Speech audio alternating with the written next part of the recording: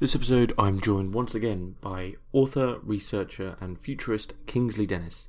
He is the author of multiple books on modernity, control and esotericism, and in this episode we discuss his latest book, The Modern Seeker, a perennial psychology for contemporary times, alongside discussions on ancient wisdom, rebellion, George Gurdjieff, technology and more. I'd like to say a big thank you to all my paid patrons and subscribers, making all of this work possible, and if you would like to support Hermetics Podcast, or become part of the community, please find links in the description below. Enjoy. So, Kingsley Dennis, thanks very much for joining us once again on Hermetics Podcast. We are going to be discussing your latest book, The Modern Seeker, a perennial psychology for contemporary times. This is a book, as many would imagine from that title, about perennial psychology and, in a certain sense, perennial philosophy, which I think is It's been left by the wayside, the idea of a sort of an overarching, ancient potential towards truth. Thanks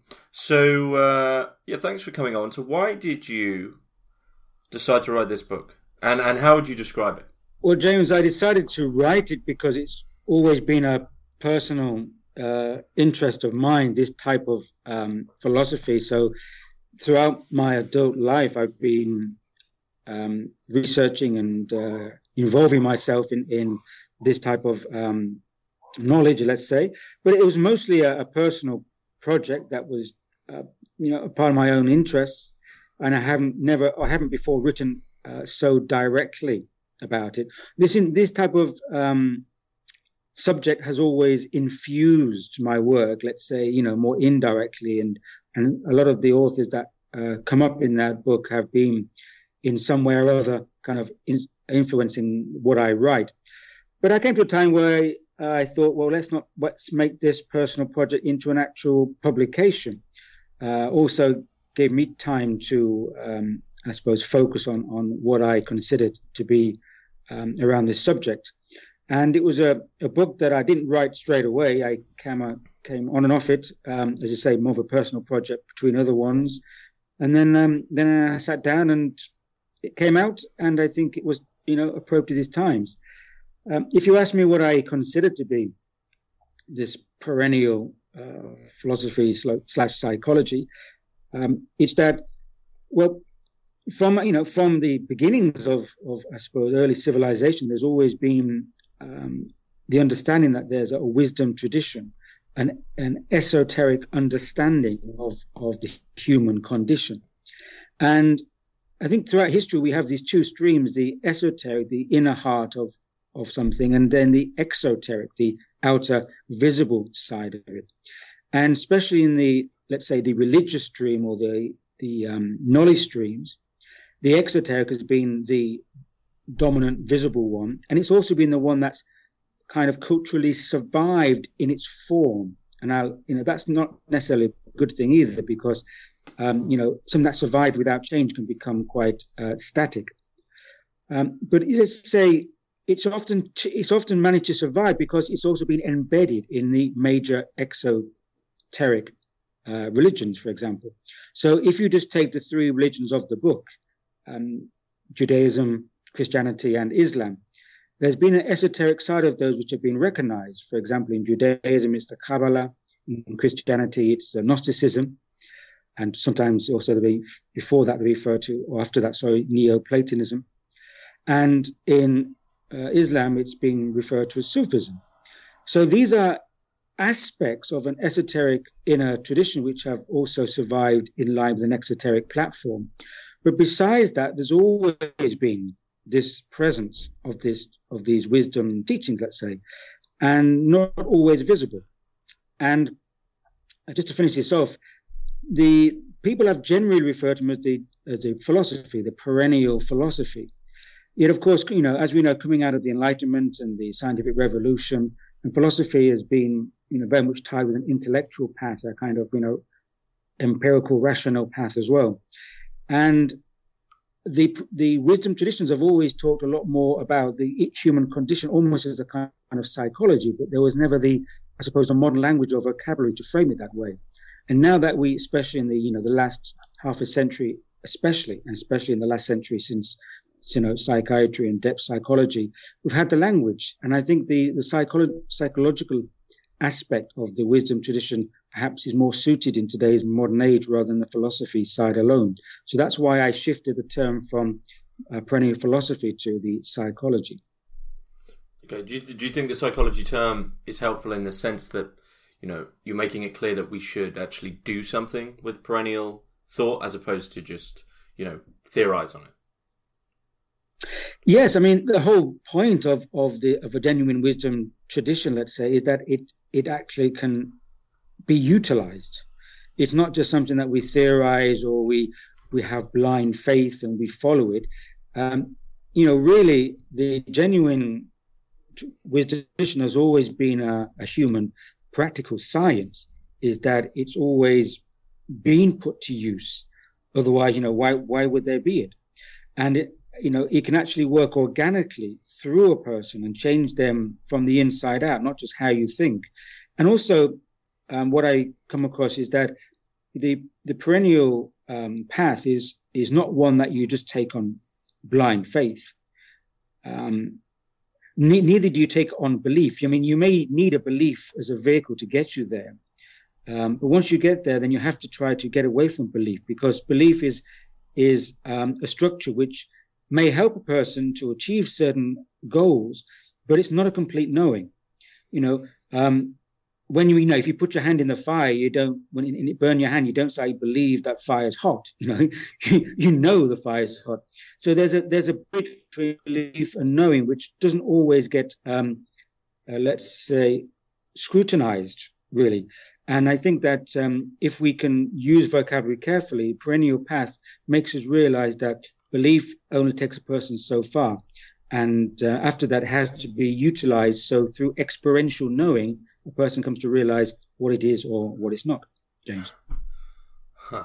I said to you before this started that Gurdjieff will probably come into this. And already I'm seeing, the helpful language of Gurdjieff where he differentiates between knowing and understanding, in the sense that, knowing is what we get in school. We go through data, we just tick the boxes, we memorize the test. That's just knowledge.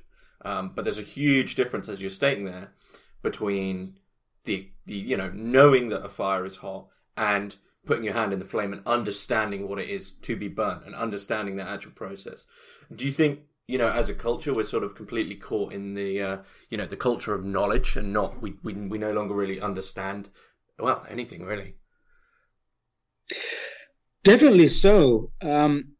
Because, whether we like to accept it or not, that the majority of our cultural, let's say, framework, resides at a superficial level.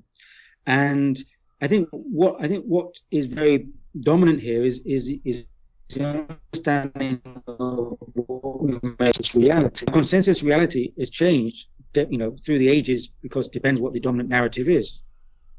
And the dominant narrative is one which people have generally taken on knowledge but not understanding, mainly because, of course, the major channels of knowledge have been centralized and controlled. So the information we get is we act on that.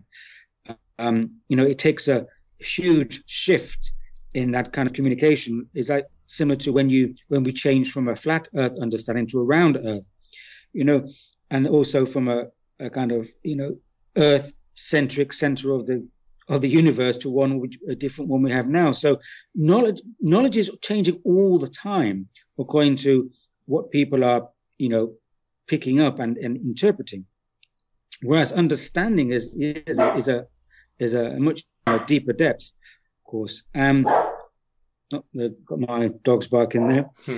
Now the thing is, like, for example, you can be given knowledge of how to drive a car, but the question is, until you get in that car and start driving, you then pick up other kind of instinct of how to utilize the car. We have a kind of instinctual understanding of how to drive, but the question is, what are you going to use the car for?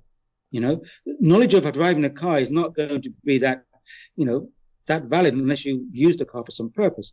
So I think the utilization factor comes in, because when you understand something through experiential knowing, then it helps you to navigate what you wish to do better in your life. So I think the big bridge between knowledge and understanding is the utilization. Having knowledge of, let's say, the stars revolve in the sky, okay, but it goes beyond that, of course, all the interconnectivity. So, I think most of the consensus reality doesn't get to a profundity of understanding, but stays with cultural knowledge and narratives. Do you think that's where we sort of limit ourselves with our body and our minds? I know this is quite a big question, but obviously we tally up this knowledge of physiology, of biology, of chemistry, but we don't have an understanding really of how to use our body, how to utilize our minds and our body as much as we could. We no longer have that intuitive understanding of ourselves. Sure, and if you go back to accounts of some of the, let's say, teachers or practitioners in the wisdom path, they've been often credited by what we would call doing miracles, and this often can be a negative fact that it kind of puts them on a kind of unearthly pedestal or of a kind of prophet pedestal. But there are abilities of the human body and its participation with the living cosmos that are obviously beyond the realm of a rational scientific paradigm. And really, a miracle, if you look at it, a miracle is just the let's say, the laws of another dimension operating in this dimension. In the past ages, certain technologies that we utilize today would be seen as miracles through previous generations. So it's just our cognitive level and our understanding is just at a completely different stage according to the full capacity of how we can use our minds and our bodies. And I think a lot of it is down to the fact that we have a very, the scientific revolution gave a kind of empirical way of researching phenomena, and it had to be proven, tested. And so, we probe and cut open the human body, and we try to find cures for our ills, but we don't fully understand the causes of our ills. And also, I think that a kind of, let's say, that the rational mindset has taken has a perspective which has a very kind of linear perspective rather than an integral whole. And that's becoming a bit of a cliche these days, because I know in the last 20 years, at least, last couple of decades, that the integral perspective is coming more to the fore, about time as well. But I think for far too long, the body and mind has been seen as separate. And also that comes in about consciousness. How we understand these terms, what is mind, what is body, what is consciousness, how we how we frame them, not understand them, how we frame them in our knowledge narratives, really then has a consequence of how we come to, approach them. So if you think that the body and the mind and consciousness are separate units, differentiated from, let's say, the environment around us, the energetic environment around us, or the cosmos around us, then of course we see ourselves as just biological units that can be, split apart. There's that famous tale of the boy who, wanted to see how the fly worked. So he dissected the fly and took off the wings, took off the legs, and then in the end he said, "Where's the fly gone?" We're dissecting these knowledge frameworks, and in the end we don't see anything as a whole. And I think that's the major problematique of our times, James. Mm-hmm. Mm-hmm. It's strange though, because your book is called The Modern Seeker, implying someone who's seeking this knowledge which we're talking about, or seeking entry into this. And one of the things that I think is quite poignant in a way for you to say is you state the doors of the sanctuary are open in every epoch. So, really, there is always this choice for people to become a seeker or to seek. I mean, maybe whether or not someone can become a seeker, that's a different question. But you state that the doors are always open to this perennial wisdom. Why do we? Maybe this is an obvious question, really, but why do we, as in every epoch, it seems that there's only a few who wish to truly venture inside. Most people are fine with the language and signs of the herd, really. And that's always been the case. because life is all engulfing. Let's say the major narrative, and if we use a metaphor that let's say use metaphor of a game, then when you enter a game, you get taken up by the gameplay, and often certain narratives are already pre-programmed into the game, so you follow the script, so to speak. Now, of course, in the modern age, using that phrase loosely, we have both advantages and disadvantages. And I think the major disadvantage is that there's so much distraction in this age, in this era. And those distractions are pulling us out of ourselves, putting our perspective externally. And this comes from, from day one, is that we are, in a sense, conditioned to entangle ourselves externally, whether it's on external support structures, external forms of obedience. We go to school, we have the whatever university or college, we have the job, we have those in society that we have to depend on. Everything is externally focused. And, in relatively recently, it's been full on, that we are so engaged in this external life of having to put our focus onto our career, our whatever personal life, and also our entertainment, because we often want to, we want to have a rest, a break. And what do? Having a break means basically just focusing your neurons onto a different distraction, which, we may enjoy.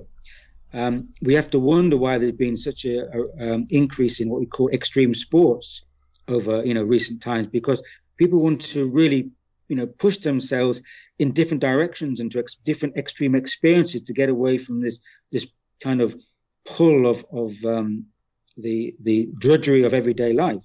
But all this is still part of the game narrative. And what's let's say the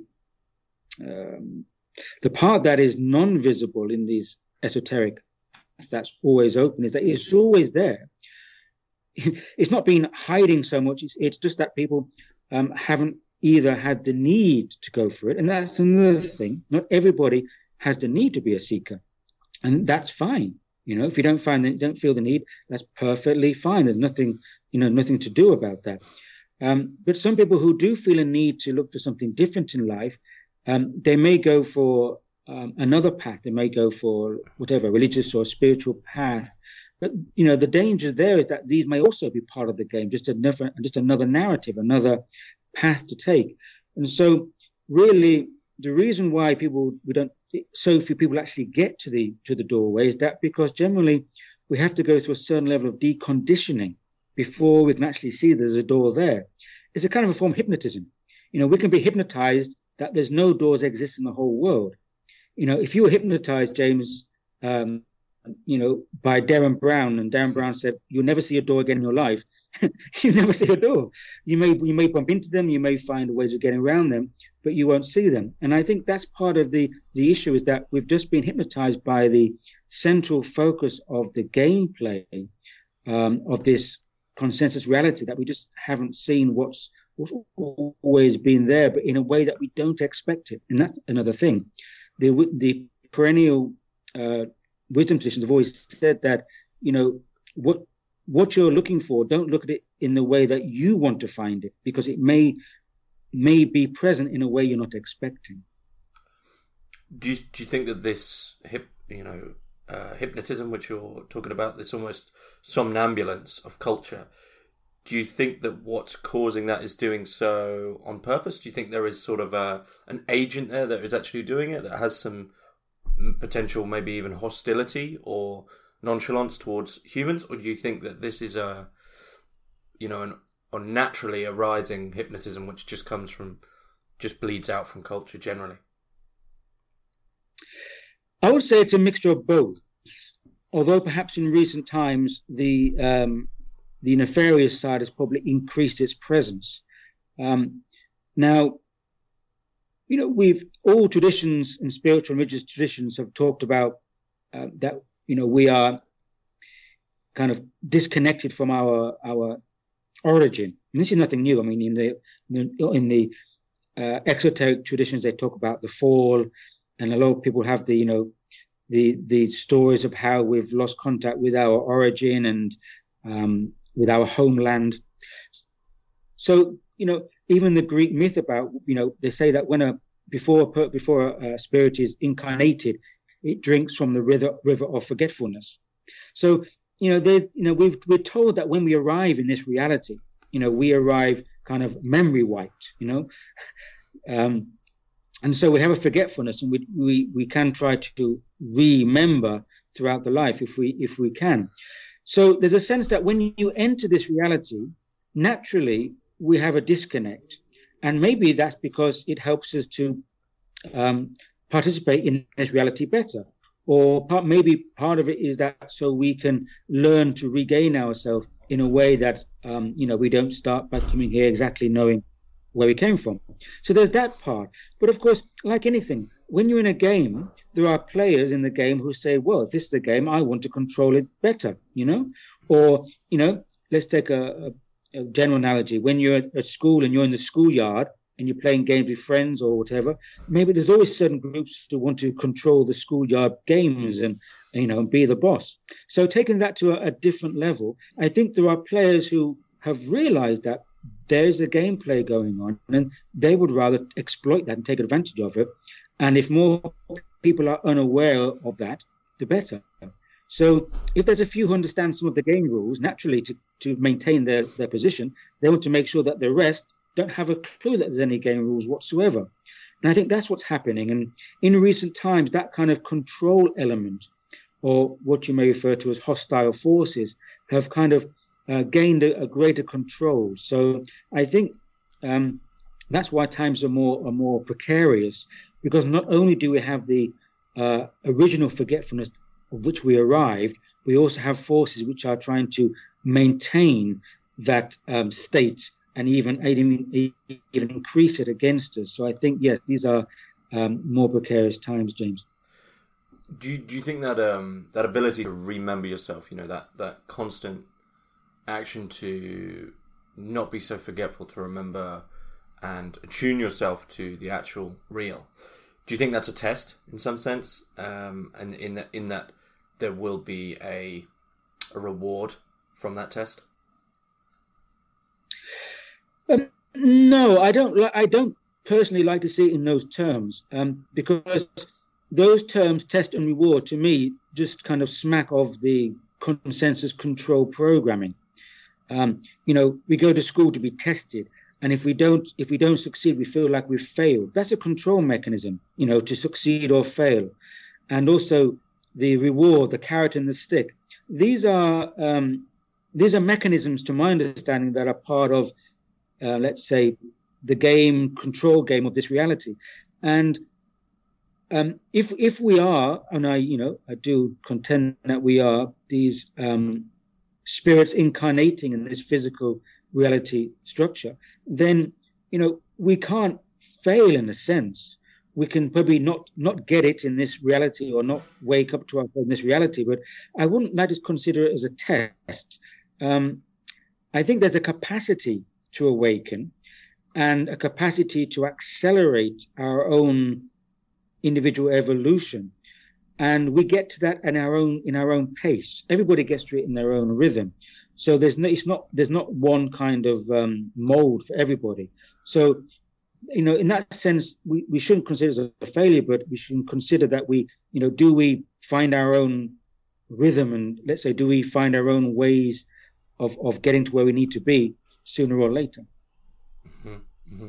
And it's interesting that you say our own ways of getting to where we need to be, because this is something that, to bring it back in again, Gurdjieff actually emphasizes in that when they're on this sort of perennial path, when they're looking for truth, one should use the sort of the contexts and resources that are available to them in their specific, we could even say temporal or cultural context. And this is something that I've found, is that people who sort of venture too far, either back in time or too far sort of artificially to their personal context, it often taints whatever system they're trying to use. You often see this with Westerners who utilize Buddhism in some sense, and it often doesn't come across as it really should. At least this is my opinion. And I think this is something that Gurdjieff emphasizes, in that any system which makes you sort of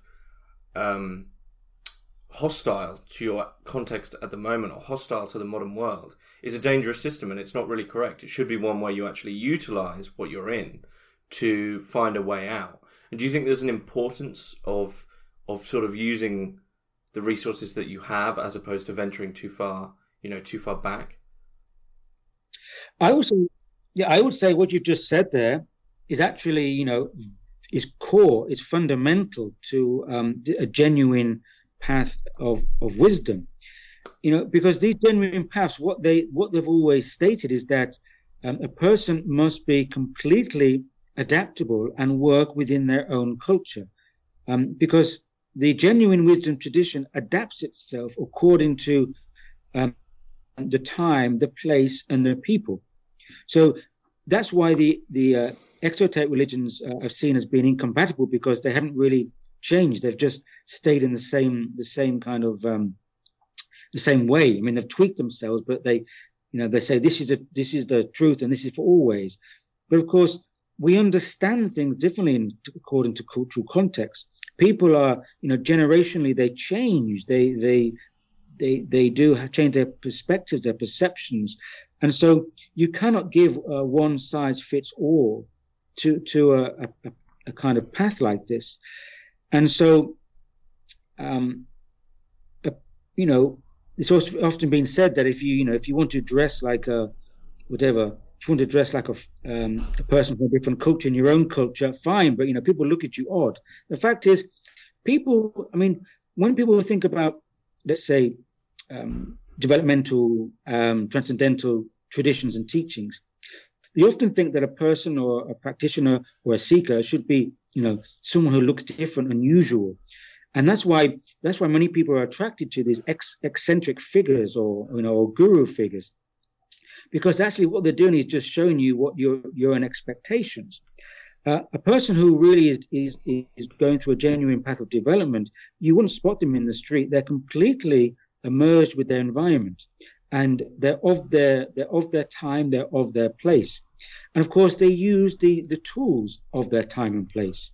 So just as if we wouldn't use flint stones to make a fire today, would use a modern means.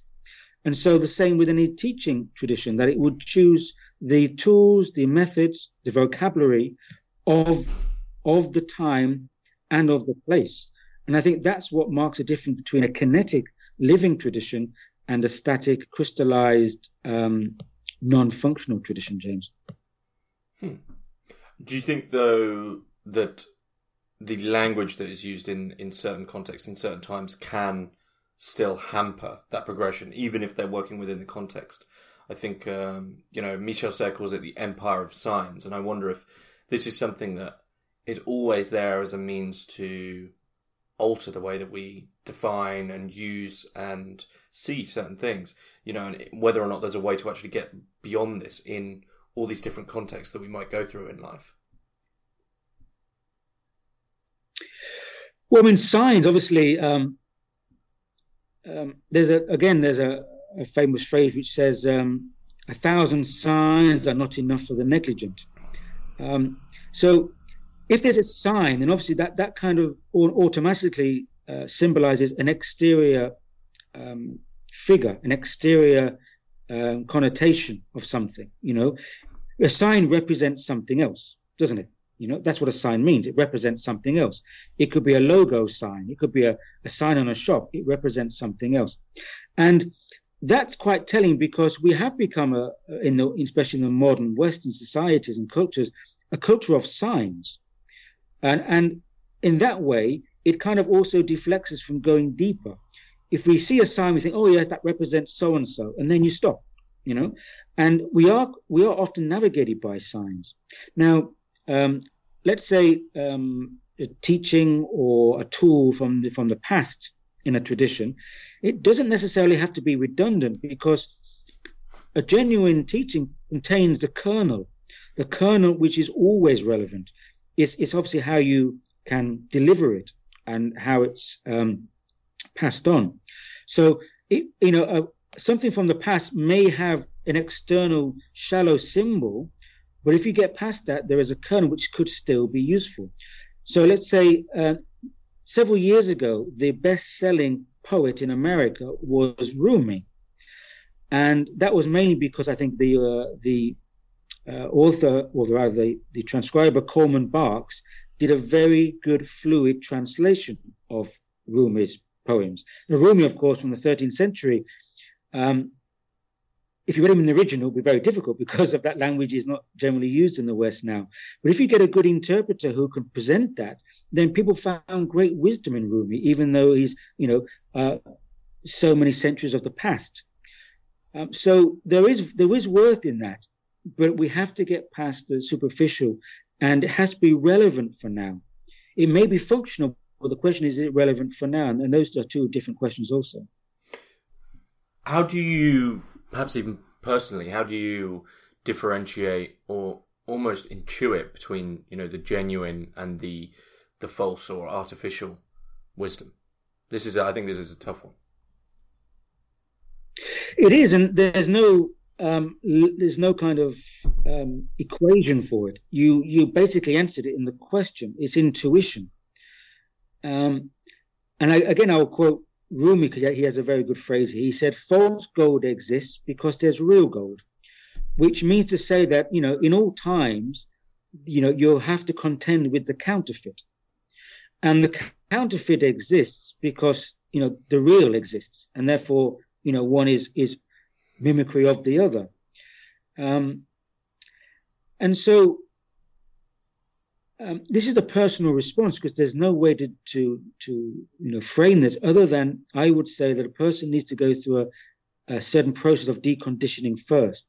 We have to look at and consider what are our lens of interpretation. What are our perspectives? Now, if our perspectives are based on a certain cultural upbringing, are they social, economic, religious? Where do I gain my perspectives from? Are they influenced by certain ideologies and certain beliefs? We have to look at all these lenses of interpretation first, because then you can say, well, if I'm going to look at this information, if I look at it through lens A, B, and C, if I look at it through a social lens, religious lens, and a belief lens, am I going to get, what am I going to get? Am I going to get something which is related to my own kind of conditioning? So if you can then see that, you may be able to take away your layers of conditioning. And by taking away the layers of conditioning, you may be able to perceive something in its purer form. So any kind of element or aspect of true understanding or true truth is a matter of perceiving it. And really, I would say it's a process of taking away all the layers of filters and conditioning until you get to a level of your own instinctual nature. And that really just something you have to trust. I call it taste.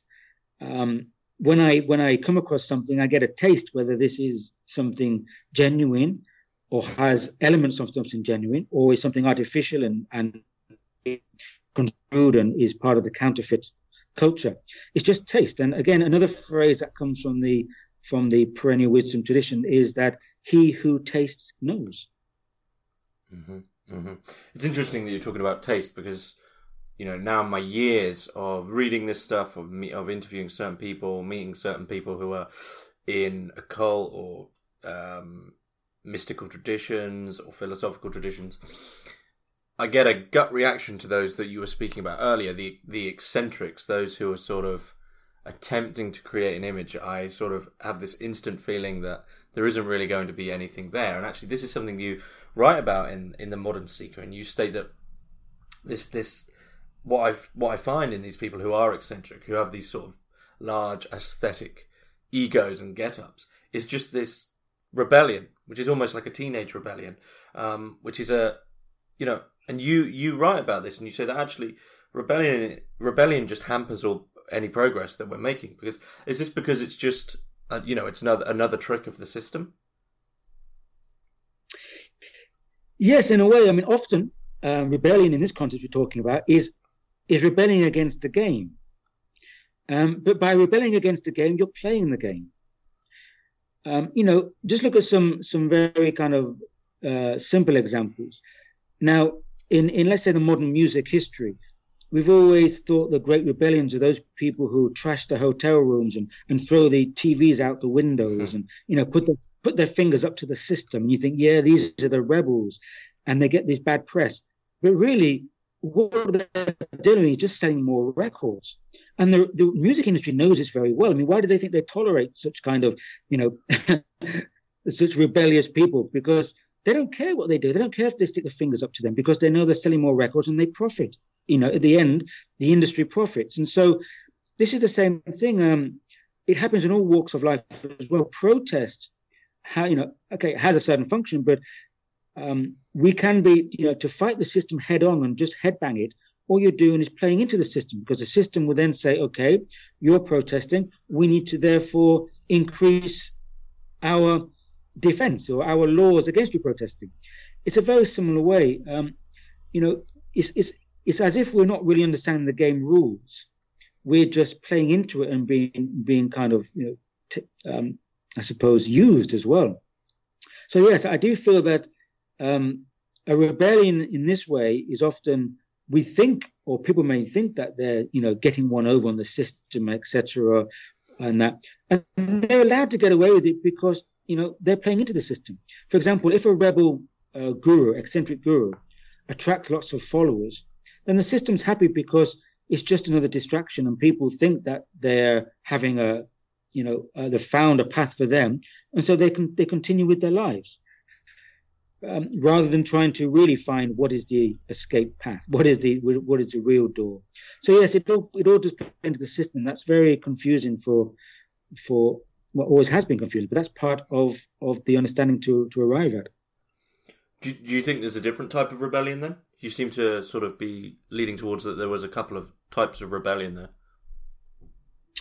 Well, I would say one response would be, there's a quite a well-known phrase from the architect Buckminster Fuller. I've used it in other contexts, social contexts. I think it also applies to this esoteric context. And Buckminster Fuller said, which you may know the phrase, you never change the existing system by fighting head-on.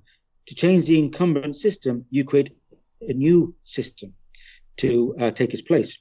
So what this implies is that I think a person has to not try to, there's a rebellion against the system. There's another rebellion, which is finding your own reality. And also, in a way, finding a way around that. We have to live in this world. Of course, we've chosen, or we have arrived in this reality. We have to play it. We have to play it also with knowing different game rules. So I think the rebellion is actually not reading the given instruction manual, but trying to find the rules which are outside of the system. And that could be a form of rebellion, but in a very kind of subtle way, in a conscious way, not in a flamboyant look at me type of way. I think the real rebellion is a quiet, silent, internal rebellion that nobody will actually notice, and before it's too late, as they say. Mm-hmm.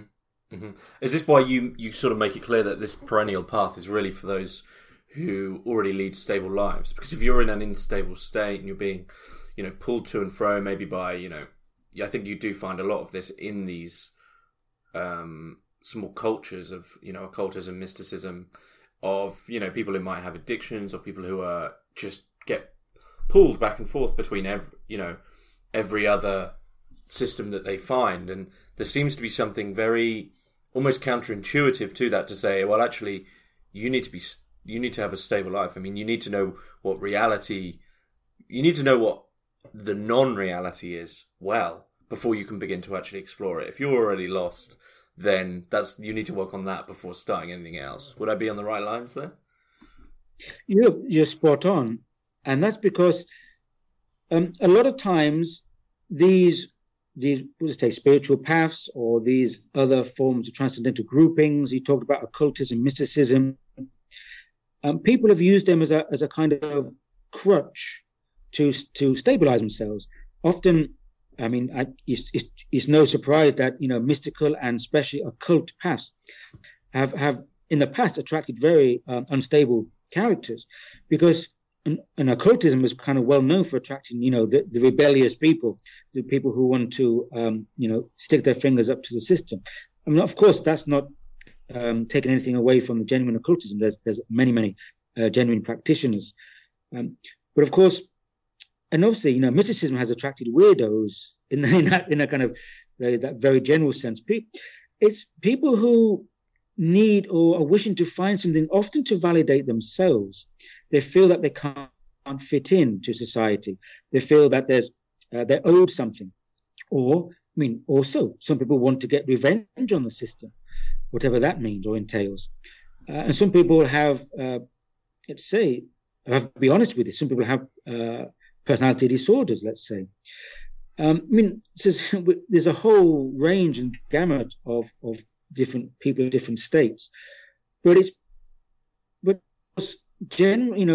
has been known that these traditions have attracted people who need a crutch to help them feel, like I say, gain stability, or often to gain attention as well to themselves. Which is why, there's been many examples of teachers or guides who just, blank their students because they want to get them, weaned off attention seeking. So if a person first can't find stability within themselves, then yes, if they come with some level of instability, then they'll come with a lot of other things as well. Certain things like expectations, attention seeking, an unstable attitude towards their peers and people around them. But the whole point of a genuine path is the person has to fit in to their social milieu and fit into their surroundings in a way that doesn't draw attention to them. So if a person is trying to find a path, to make them stand out, to make them look like they're different, and they say, yes, look, I'm different, that's the very opposite of what a genuine path is trying to develop, James. So it seems sort of completely counterintuitive to the common idea of what it is to be a seeker. Really, a seeker is actually someone you should never really see. Would you agree? Yes, exactly put. Yeah, I think you put it very well, and to put it in a very succinct phrase, a genuine seeker is one that you would never spot or recognize. Mm-hmm. Mm-hmm. One sort of question I have, because I know I think we both have this interest here of George Gurdjieff and the Fourth Way, and also the sort of the offshoot of this school, Uspensky, and I've started to read Bennett since you recommended him, and probably will move from that into Sufi stuff because that was Bennett's interest. And when I was reading your book, there is some references to Gurdjieff in there, and because Gurdjieff, I think, is working with the perennial wisdom, it's clearly come up. But would you agree that he really is, or the Fourth Way really is, sort of one of the most recent, at least well-known attempts at a perennialism? Yes and no. Again, it depends how you frame the term recent, because obviously the perennial tradition is such a long historical path. Recent could be centuries. So we know, of course, Gurdjieff. Now, around the turn of the centuries, there was a huge interest in these different traditions. Of course, there was Theosophy with Blavatsky. There was before that, the rise in spiritualism. After that, there was Steiner as well. So it was a kind of age where a lot of interest was burgeoning. And what Gurdjieff did, of course, was he physically went to the East and traveled most of his life to seek some of the origins of these teachings. And he wanted to bring them back to a Western context. And that for me is a very powerful element in the Gurdjieff's Fourth Way, is that he took them he went to seek these teachings from their origins, but his intention was to interpret them for a Western audience, which is why he used scientific and psychological framework and terminology. So in that sense, I think he did a great service in bringing over a realm of information that did actually pique a lot of people's interest. But of course, no, I wouldn't say he was the most recent, because Gurdjieff was a very visible character. to say the least. And as I said, around that time, from the end of the 19th century until like the middle of 20th century, there were some very visible characters.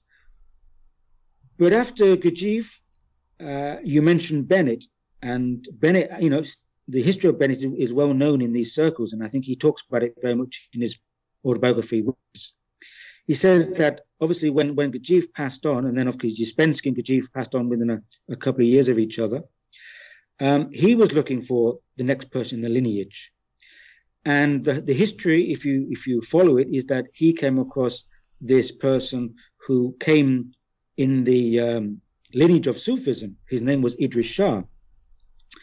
And Bennett was convinced after meeting Shah on several occasions that he also represented this lineage, but was presenting it within the framework of Sufism, but in a much Western psychological framework of Sufism, rather than a kind of the past Islamic form of Sufism. And when Bennett came convinced of this, he just basically gave his whole school, his buildings, over to Shah, which was a great sacrifice to give away your whole, meeting center and school and everything. You passed on to Shah. So I would say in that respect, Shah is more recent than Gurdjieff and does follow that lineage. Okay. Is there anything you'd like to add about the modern seeker, which I might have glossed over? Or obviously there's going to be a lot, but is there anything key that you'd like to add?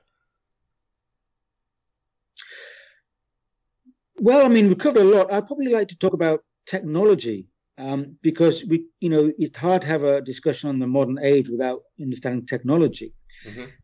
And the reason why I wasn't sure whether I wanted to frame it as, the seeker, because obviously the seeker has so many connotations, the spiritual seeker, etc., etc.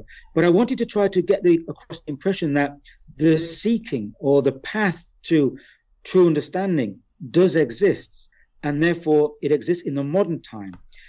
But in the modern time, we're surrounded by technology, and for some people, there's a sense that technology and the path to advanced technology and AI, kind of, for some people, kind of takes away the let's say the functionality or the need for a kind of inner path. And I would say, that this technological age, on the contrary, necessitates more focus on the inner understanding, because technology is an external manifestation of the human state. It's something which it's an interface which humanity utilizes. But that interface has developed so quick in the past few decades in a way that I would feel that the inner state or the inner perceptual level of humankind is having a kind of dissonance with this. And I think that's creating some of the unbalance, is that technology and technologists are racing ahead, but there's been a lack of attention onto the necessity of the human inner state. Because if we're not careful, we will be too immature and not perceptive enough to understand where technology is taking us, because we haven't also, accelerated our development either. Technology can give us access to great communication, great information. And in fact, a person can find a lot of the tools needed today by searching online. Now, in the past, a lot of this information was only available by finding a local community, let's say a teacher, going through a process of initiation. But in the recent years, so much information and knowledge, which leads to understanding, has been made available in ways we wouldn't expect, because I think there's a need now for people to reach to it. So technology is a tool that enables us to also do our own research, enable us to interface with the world, around the world, and to connect, just as we're doing. And it's in no way incompatible with seeking a path of internal development. On the contrary, it can be one of the major tools. We have to realize that it's our state which allows us to utilize our external tools, James. So it's sort of a case of using our will to once again not get caught up in some sort of artificially created addictive mechanism, which seem to be a bit more rampant in technology, especially within smartphones and social media. But I don't think these actually really differ too much from, the past technologies that we've had. It's just once again a case of utilizing one's will and overcoming that. Yeah, exactly. So the external world is it's a, I use that word loosely, projection, but it's interrelated with our internal world. The two go together. Often that's why we see so much issues in the world at the moment. It's almost as if our unconscious projections are being played out in the world. So these external, let's say, the external objects, tools, technology, these are all elements that we can use for our own seeking, our own internal development. They are a part of us. We should not see them as being separate. That, again, is going back to the earlier narrative of the kind of materialistic narrative that we are independent, standalone physical bodies and the world around us are separate. No, we are interrelated to the finest degree. And so, therefore, we should use external tools for internal necessities. Mm-hmm. Mm-hmm. Okay. It seems to be a good place to sort of finish up, unless there's anything you'd like to add. Whereabouts can we purchase the Modern Seeker? Well, the Modern Seeker, I published this through my own imprint, rather than going through a traditional publisher. So it's a book which is print on demand, so it's available online. So if you do online search for the usual places to find it, you can find it. And I would just like to add that everything I put in the book and everything we talked about today is only coming from my personal perspective. And I would encourage others to go out and find their personal perspective and to understand through their own experience. Don't take what I've said as being gospel. It is not. It's just my understanding. I encourage other people to find their own and go their own way. Okay. Kingsley Dennis, thanks very much.